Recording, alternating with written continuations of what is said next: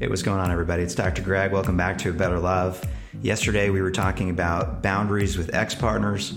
Today, I want to talk to you about co-parenting, really important issue for many of our listeners who are going through a divorce right now and who have kids and who are just trying to figure it out, trying to do it as well as they can. And so this is not going to be any fun, likely. Divorce ranks at the top 5 of the most stressful experiences that people can go through in life. And even relationships that weren't horrible can often devolve quickly in the midst of pain and sadness and frustration that arises for one or both co-parents. So that's why it really is so important to stay clear about what your mission is. I like clear missions. The mission of a co-parent, and you know this, the mission of a co-parent is to provide your child or children stability, consistency, and support through the period of divorce and beyond.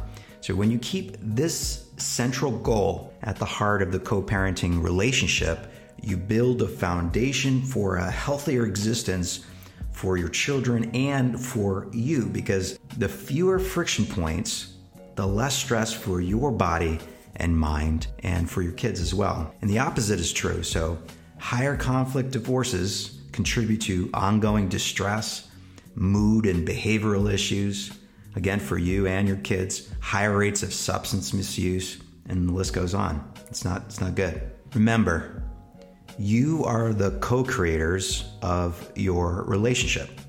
You were when you were married, and you will be for the rest of your child's life. Your decisions, your words, your actions will shape the trajectory of a divorce and the example that you set for your children as to the proper behavior of an adult worth looking up to. It's highly likely that this won't be simple or easy for you. You know what I mean? And yet the long game demands a level of transcendence from this period of hurt for the greater good. Let's start with a few big picture recommendations here. And this is the first episode we're talking about co-parenting. I'm sure we'll talk about it again. There's lots more to say.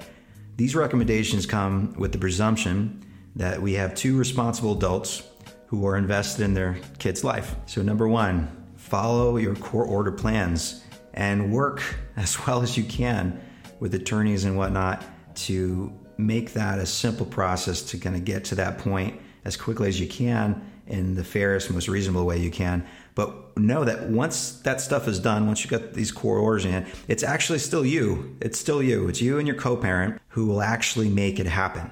All right. It's you and your co-parent who will support the adjustment of your children. It's you two who will maintain relatively consistent house rules, for instance, and maintain open communication about your children's life, their well-being, their schedules. All right. It's you. You're the ones. Number 2, don't triangulate your kids. Don't get them involved in conflict with your co-parent. And when issues may arise, which they probably will, right, with 2 human beings, navigate them with a cool head and demonstrate to your kids effective conflict management. Now, you can learn some of this stuff with my 3rd recommendation, which is to fully participate in co-parenting training that may be required by the courts. Actually use that time, right, to imagine the kind of co-parenting relationship you want to work for, and then actually start investing in it right then. Share a calendar, right? Send updates by text. Manage your kids' schedule together at least as well as 2 professionals would if they were in an office setting working on a project together, okay? Because you've got a project ahead of you. It's your kids' well-being, it's your well-being, and I hope that you follow at least these general recommendations. Again, lots more to say on this topic. And until tomorrow, love each other fiercely.